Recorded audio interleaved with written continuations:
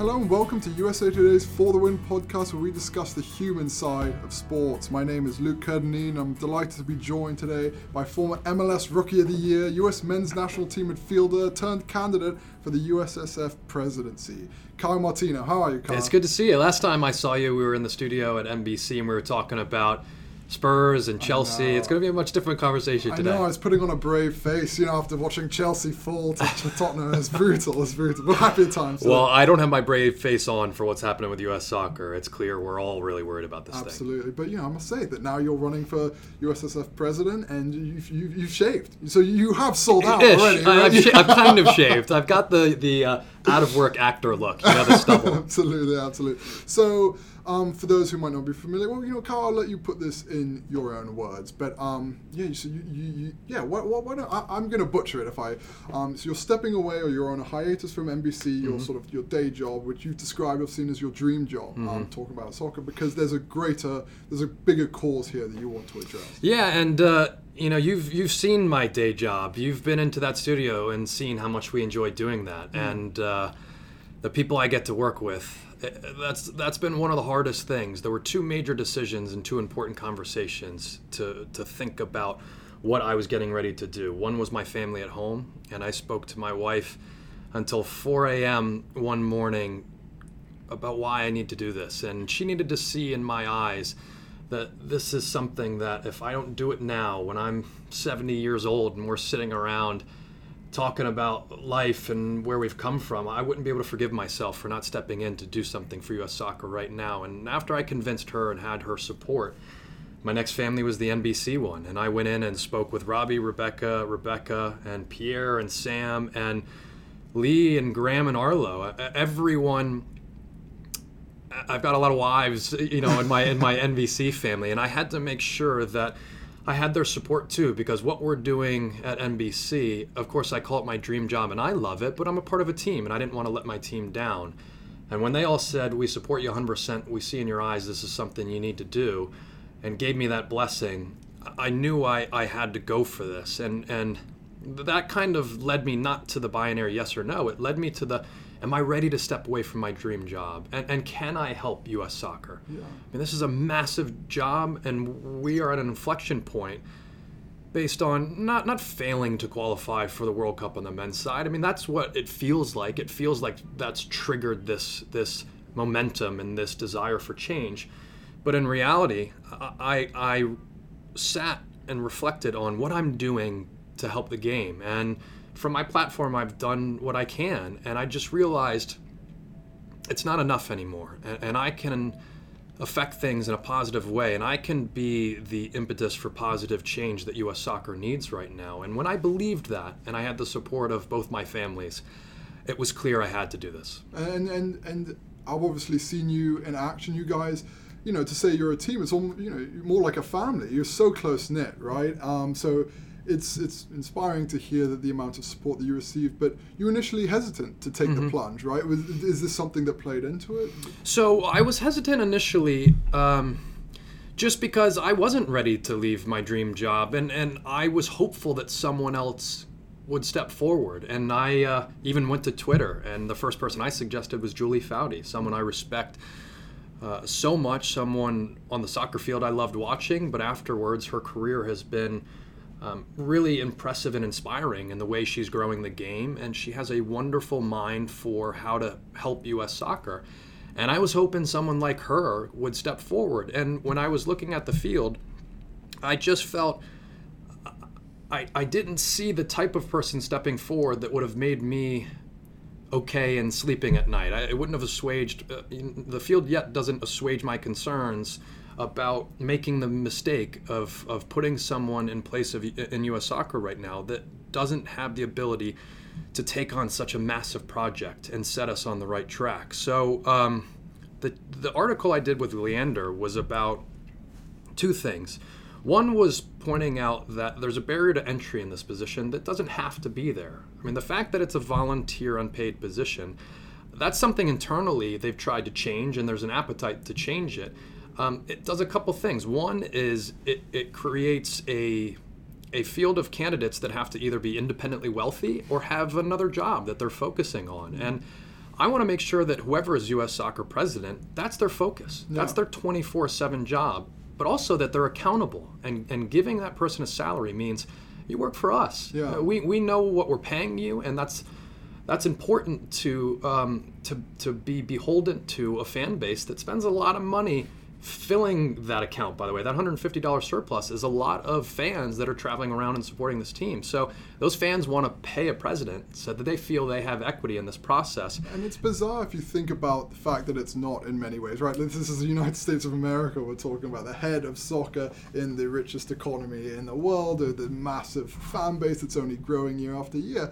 I mean, that seems like a full-time job. It absolutely is a full-time job. And, here's the thing. If Sunil gets into the race and continues, he should be paid. It's not about who needs a salary. It's just about what that job is. And the precedent, and you understand why people look at this and think that's why you make this decision, is other associations where the paid president of a nonprofit doesn't happen. I mean, all of the presidents of a lot of the associations linked with Olympics don't have paid presidents, but they're just so different from U.S. soccer. I mean, the biggest sports market in the country and the greatest sport on the planet, you have an enormous job here in our country in a crowded sports landscape to grow this game. And that is a 24/7 gig, and you have to give everything to that. And so I wanted to highlight that in the article because Julie said this publicly and others have told me privately they can't afford to do this job.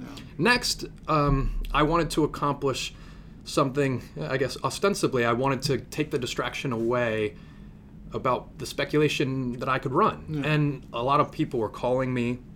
There were back channel conversations from people I respect in the soccer community saying, Kyle, you have to do this. And I wanted to channel the focus towards someone else. And I wanted to do the article so that all of that great work behind the scenes could be mobilized and pointed to another candidate that could step into this thing. And why I say ostensibly, that didn't happen. Right after I did that piece with Leander, my phone rang 10 times more than it did before with the people that had been calling me and others saying, Kyle, we need you to do this. We need someone like you to step forward. So that was the point where I went to my family at home and my NBC family and said, this is something I have to do. And we'll get into the problems facing U.S. soccer as you see them, but I'm also it's fascinating because this isn't particular to the United States. I mean, being from England, I've seen this in the FA long ago, where some of the problems facing them simply need a soccer mind to solve them, right? And it strikes me as slightly strange that you're almost like an outsider in this race when you have this sort of glittering US-based soccer career, right? It's just bizarre to think that the people running the show in many ways aren't the same people who took the field in their youth. Well, and listen, you don't have to have played the game at any high level to understand it and be a quote-unquote soccer person. But I see what you're saying. If you look around the major federations around the world, a lot of them aren't former players, the presidents of those companies. But the reason why the president of other federations isn't a former player in these countries is because soccer is the number one sport, which means the business guy is the soccer guy. I mean, that's the unique challenge we have in this country, is the fact that our business guys are typically not our soccer guys. And that's growing. There are people getting into executive positions who grew up with this game. But we've had business guys running this company for a while that are not qualified to make technical soccer decisions and have been making those. Yeah. So my whole platform is about three pillars. It's about transparency, it's about equality, and it's about progress. So the transparency side of things we've talked about with make it a paid position. Let's know who this president is and the fact that we're paying their salary and they're not trying to profit off the office in any other ways, and they're also not spending their time making a living doing anything else. Yeah. This is their profession. But also, we need to have an outside independent audit of what's happening. Yeah. It's a very opaque system. We need to understand why it's being run the way it's being run. And you know what? Maybe it's being run the right way. But even the perception of conflict of interest is damaging to the brand of U.S. soccer because we have to answer those questions by having more transparency.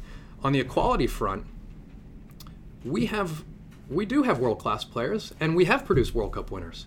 And they're women.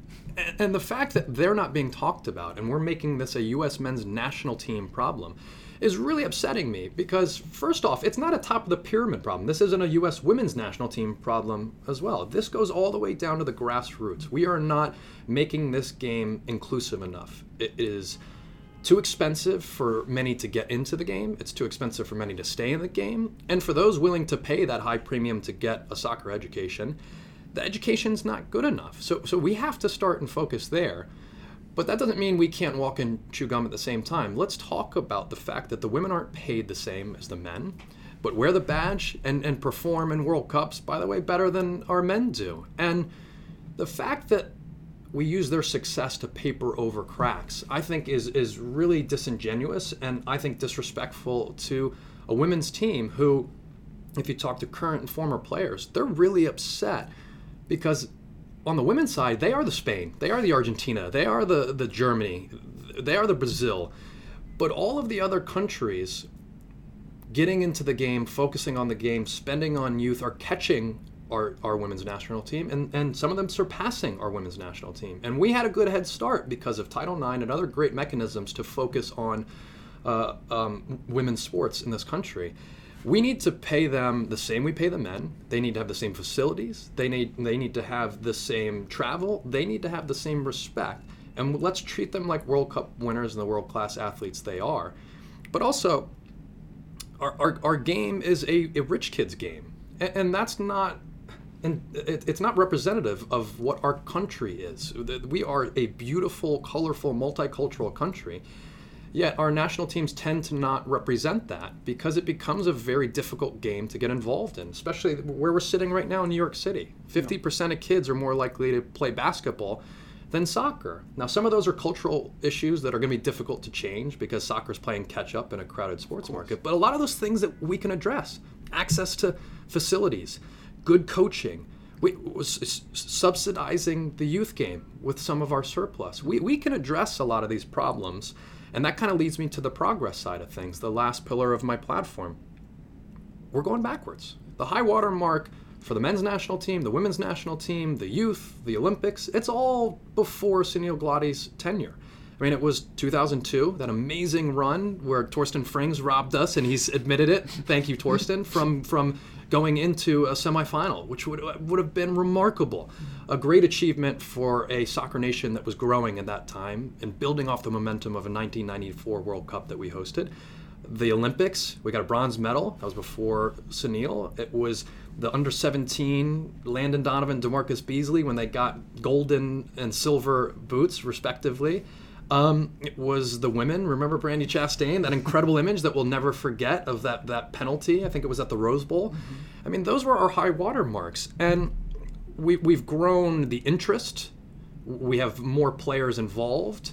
We are sending a lot of players abroad more than we used to. It is growing in certain ways, but on the field, our players are not more prepared now. Based on the resources, based on the success that we've had in growing the game of soccer, our players are not any more prepared for the challenge of the world stage than they were back in 2002. And that's a real problem. That's a pipeline problem. That's not a head coach of the national team problem. If we're talking about bad bounces or bad coaches or bad lineups, we're missing the whole picture. And in the aftermath of Trinidad and Tobago, I heard Sunil Gulati and others referencing these things, saying we just missed out on a World Cup. That happens, and we'll be back in there. We've just made a few mistakes. No, we've made massive systemic mistakes, and we can take a really bad moment, the worst moment in our soccer history, and use it. And it could be the best moment we've ever had. It could be the most pivotal time in our soccer history if we make the right change right now at this inflection point. But if we don't, and we focus on getting the men back in a World Cup, that's gonna be possible, but that's a low bar, and that doesn't solve the soccer problem in this country. Support for the For the Win podcast comes from our friends at Rocket Mortgage by Quicken Loans. They understand that your home plays a big role in your life and family. That's why they created Rocket Mortgage. Rocket Mortgage gives you the confidence you need when it comes to buying a home or refinancing your existing home loan. It's simple, allowing you to fully understand all the details and be confident you're getting the right mortgage for you. Whether you're looking to buy your first home or your 10th, With Rocket Mortgage, you get a transparent, online process that gives you the confidence to make an informed decision. It's convenient. Our trusted partners allow you to share your financial information with Rocket Mortgage at the touch of a button. In addition to getting a real mortgage approval in minutes, you can even adjust the rate and length of your loan in real time to make sure you're getting the right solution for you. Rocket Mortgage by Quicken Loans. Apply simply, understand fully, mortgage confidently. To get started, go to rocketmortgage.com/FTW, equal housing lender, licensed in all 50 states, NMLS-consumeraccess.org, number 3030. Yeah, and you mentioned so many fascinating things there. And one of them that I think is especially potent is the idea the issue of coaches in America.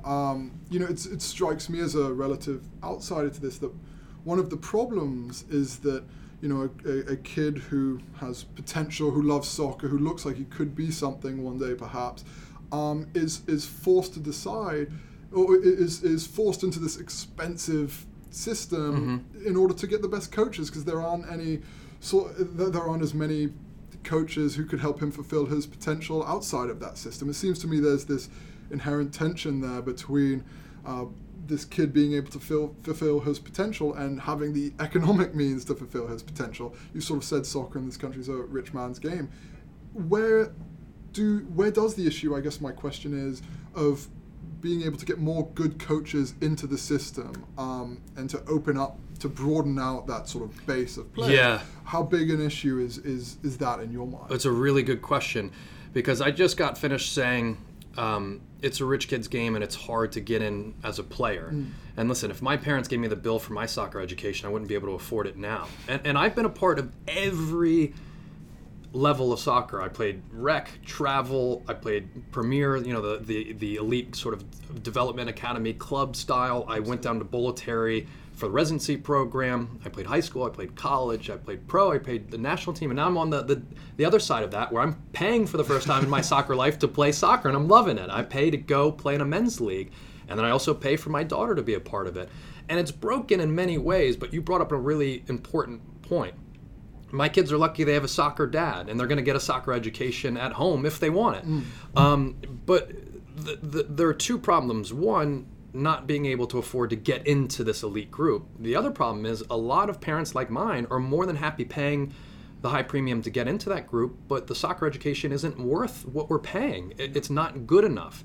Now, there are some academies doing a great job training great kids. I mean, Christian Pulisic is this wonderful example of being able to be a top talent in the world coming out of the system. But Christian had two soccer parents. Yeah. I mean, he had two soccer playing parents. Claudio Reina, who's a good friend of mine, his son Gio, a remarkable talent. His wife Danielle was an incredible player. I mean, to have those parents, and I've been to their house, they have 3 goals in their backyard, and soccer's on all day long. But coaching is expensive too. To get licensed, it is an incredibly expensive process, but also a lot of the training for coaches is not good enough. They're not being prepared for the challenge of molding kids and helping them grow and become great soccer players. Take Spain, for instance. Spain, it won't surprise you, has the highest percentage of UEFA licensed coaches because it is incredibly affordable to do so, and every dad thinks he's a soccer coach in that country, and a lot of them get involved. So they're a soccer coach. I mean, you throw a rock, you're going to hit a soccer coach, a great soccer coach in Spain. We have a problem here. And England, by the way, has a problem too with how expensive and difficult it is to become licensed as a coach. So we need to make it more affordable to go through those programs, but we also have to make the training programs for coaches better. We can do that with U.S. soccer, because I see the $150 million surplus not as something to brag about, but as an opportunity cost. I see $150 million. You know what I see? I see coaching salaries. I see training referees and making sure that we can get more referees in the system and making sure that they're ready for the top level. Because, by the way, we're missing out on the World Cup men's soccer, but we're going to have a referee there. I mean, we're going to be in that tournament represented by great referees, but we need more of them. But the coaching is absolutely where we need to start, because it doesn't matter if we cast a wide net and catch kids that we're not catching. If we're not training them the right way, then we haven't really moved the needle much. Yeah. And another thing too that I was I'm interested to pick your mind about. Christian Pulisic in the Players' Tribune yesterday wrote an interesting piece where there was a section where he sort of implied that going abroad right now for the 17-year-old US soccer player might be the best option for them. I can't imagine, in your position, for example, that's a bit of an awkward problem to face, right? Like, you're looking at a 16-year-old kid and you want him to stay in the system. Obviously, you want him to bolster the MLS program, but is it in his best interest to be going to England and signing with an academy of that? I mean, how do you resolve that problem in the short term? That's we know it's broken in the long term, but in the short term. It's a really good question. I was really impressed with Christian coming out and saying some honest things that are difficult to say, and some things that might get him criticized, but I think we should look at that and say, good for him for creating a high-level conversation. We can have discourse here about that. And my opinion is, there's no panacea. We can't solve the youth problem by doing what Germany did, which is they had the failure in the Euros, and all of a sudden they come up with a 10-year plan and start throwing billions of dollars at it and have center of excellences all over the country, 390 of them, and 1,200 scouts, and start getting coaches and programs together. I mean, it was remarkable how quickly they got the DFB, their FA for those that aren't familiar with that term, and the Bundesliga to finally work in a symbiotic way to solve their youth soccer problem. And by the way, that's a World Cup winning serial Final Four team that thought they had a youth soccer problem. I mean, how naive are we to think we've got it all right and Germany had to change things around? And they created a roadmap to getting to a World Cup, not to win it, they'd already done that, but doing it with risk, which is very unusual for their culture. They are risk averse by nature, but also in their soccer community. But we can't throw $2 billion at this problem. What we need to do is figure out, how do we, at every single level, from the kid that just wants to play rec and enjoy himself, and the little girl that wants to just have orange slices and have fun with her friends, to the kids that that aspire to be at a more professional level. And some kids have to go abroad to get that. And Christian's not the first, he won't be the last. But for some kids, that's not the right answer. So it's good that you have that option for young players to go and train over there. But I'll tell you, for every Clint Dempsey that went to Fulham and performed well and that launched a great professional career, there's an Eddie Johnson, who also went to Fulham and it almost ended his soccer career. So, you guys have a problem over there in England with your youth being in the quote-unquote the best league and in the best academies across the world. Ask these Chelsea players if being a part of Chelsea is helping them grow as a player. No, they're being farmed out to Vitesse and they're going to other countries to get their soccer education. So it's okay for us to do that at a certain point, but 16, that's what Christian said, right? That 16-year-olds might have to go over to academies. We need to do 16's too late. Yeah. I mean, yes, that's a really crucial time where you're making the transition into, you're ready to be in the first team very soon. But your soccer education starts way, way before that. And, parents aren't going to take their 9-year-olds and send them to Germany to get a soccer education. We have to train them here. We have to create an affordable way for the kids who are elite to find great coaching and have enough scouts to discover kids that aren't on these fields in these tournaments where supposedly you have to go to get identified. And so I agree with some of the things Christian said, but I say that we have a responsibility with U.S. soccer to train kids well before that point, so that when they get to 16, jumping to the Bundesliga, if that's where they want to go, or Ajax, with a great academy there, or La Masia, if we can get some kids into that great program, that won't be such a massive leap for them because they got a great soccer education here, and the disparity between the education they can get abroad, we shrink that, so it is more attractive to stay here and want to be a part of academies here. So, the Bundesliga and the second division, going back to that Germany example, there was a mandate that they all had to have academies. We can do that with our professional leagues here, and Major League Soccer is spending a lot of money and investing in building academies, and many are doing it well and putting a lot of money forward. but it's not a universal thing.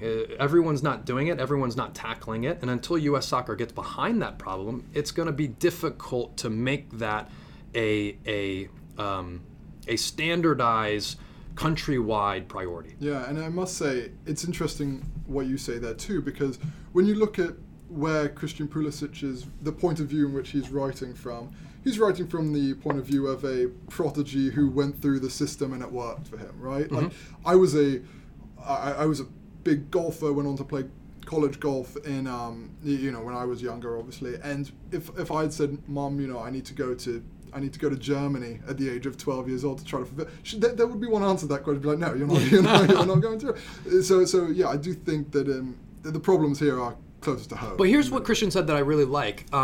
If you read his story and really try to figure out how does a kid from Pennsylvania become this phenom, and he wants to push back against phenom, prodigy, and all that stuff. Mm-hmm. But I'm sorry, Christian, you are an excellent player, and I've played with Landon Donovan, I've played with Claudio Reyna, and they all admit at their age they weren't as good as he is now. Yeah, he's the real deal. But part of his soccer education that was the most helpful, and I can say this from experience, was the non-structured, non-coach sessions. And you won't hear other candidates maybe talking about this, but the amateur game. I said, now I'm paying. I was playing in the New York Metro Soccer League here. I played for Nyack after I was done, and now I'm playing in Stratford. One of the greatest things about my soccer education growing up was I had a good mentor in Mickey Kites, who runs a great program called Beachside in Connecticut. But when I didn't feel fulfilled, or that wasn't giving me everything, I paid $5 on a Tuesday night to play indoor with the Hispanic adults, and I paid $5 on Saturday nights to play indoor in Old Greenwich with the Jamaicans. That was a integral part of the player I became, the creativity I had about my game, and Christian Pulisic is the same way. And if you listen to his father, he said he made it a priority that time was allotted for Christian to be a part of the pickup game. And we don't have enough of that in our culture. I mean, the greatest players on the planet, go down the Ballon d'Or list, these are guys from favelas in Brazil, from some of the lowest income parts of the world. And they learned when there was no coach around, maybe not even cleats, maybe a ball that they had to make. That is a invaluable part of the process. So U.S. soccer needs to pay attention to the amateur side of the game because, believe it or not, it's actually training some of your youth. Absolutely. Now, Cal, we're running out of time here, but I am curious if you could wave a magic wand tomorrow. Do you have one? I need one. I don't, unfortunately. But if I did, yeah. And you could wave it, it's a big question to say, what does the U.S. soccer system look like? But what are the outlines of it? Are we looking, can the U.S. replicate a Germany model? Can it replicate is there a point in the future where every MLS team has an academy in which that's where, the promising 10-year-old soccer lover goes? I mean, what does the outlines of the structure look like? Yeah, and that's, I'm glad you asked that because I'm hearing a lot of kind of bumper sticker slogan or tweets in 140 characters trying to solve the soccer problem. And what we need right now is the answer to your question. And I'm going to find that answer by having a summit here in New York City, December 4th to the 6th, where I've invited some of the greatest soccer minds from the top of the pyramid all the way down to the grassroots to put on paper our business plan. I'm calling it a progress plan. And that's why I have a GoFundMe started to let the fans have a vested interest in this plan and contribute to building it. And it's going to answer these questions. And I don't want to be coy. I want to make sure that part of me running is to show the community, but the delegates who are going to vote February 10th, I don't have all the answers. And we've come out of an era where someone tried to be the expert in all categories. I will be the person that has the wisdom to find the answers, to find the people that can answer these questions, the courage to tackle those problems, but the humility to admit I don't have all of the answers. So that room is going to help me solve these problems. But let me just give you the 30,000-foot picture of what I want to do. Can we do what Germany did? No, we can't. Can we do what Spain's doing? No, we can't. Can we do what Brazil does? No, we can't. Can we do what Argentina does? No, we can't. But that doesn't mean we shouldn't take pieces of all of their strategies. And I'll go back to Claudio Reyna. He, a few years back, came up with a curriculum. And it was the confluence of flying around the country, meeting with, and calling in a lot of favors because he has an incredible network, and meeting with directors of La Masia, the Ajax Academy, Feyenoord, PSV, and in Germany, and gathering a consensus of what worked here, what worked there. What could we take back to the States as a curriculum? Not telling you, hey, play a back three, get your fullbacks forward, play two holders, play a false nine. Just saying to coaches, this is how it's being done around the world. This is a great template, a blueprint on how we can improve youth development here. You know where it is? That curriculum is sitting maybe at the soccer house in a top drawer gathering dust. And that's one of the reasons you saw recently Claudio Reyna in his first interview after Trinidad and Tobago, give some harsh truths, saying we're too cocky. We think we have all of the answers. And I don't think he was alluding specifically to that, but basically he's saying we need to listen more. And that's one of the reasons that I've enlisted the help of David Beckham and Thierry Henry. They've played in this league. They believe in this country and what we can build soccer-wise. That's why they passed up great opportunities with huge European clubs to finish their careers here. They can help us solve these problems. And we have great minds within U.S. soccer already that can solve problems if we just unlock them, empower them to be able to finally make technical soccer decisions in a democratic way. So that's who I'm going to be as president. I'm going to be the person that creates a consortium of great soccer minds, kind of like Leicester, the greatest sports story of all time, in my opinion, 5,000 to 1. That story never happens if fans and business people don't get together and say, we're going to save this club. We're not going to let it go into administration, but now it's ours. We own it, and we're going to make sure that we protect what's beautiful about this club. We need to do that for U.S. soccer right now, and I'm the guy that can do that. Absolutely. I mean, fascinating stuff and much food for thought. Once again, it's Kyle Martino, running for president of the U.S. Soccer Federation. Kyle, thanks so much for taking the time. Yeah, thanks for having me.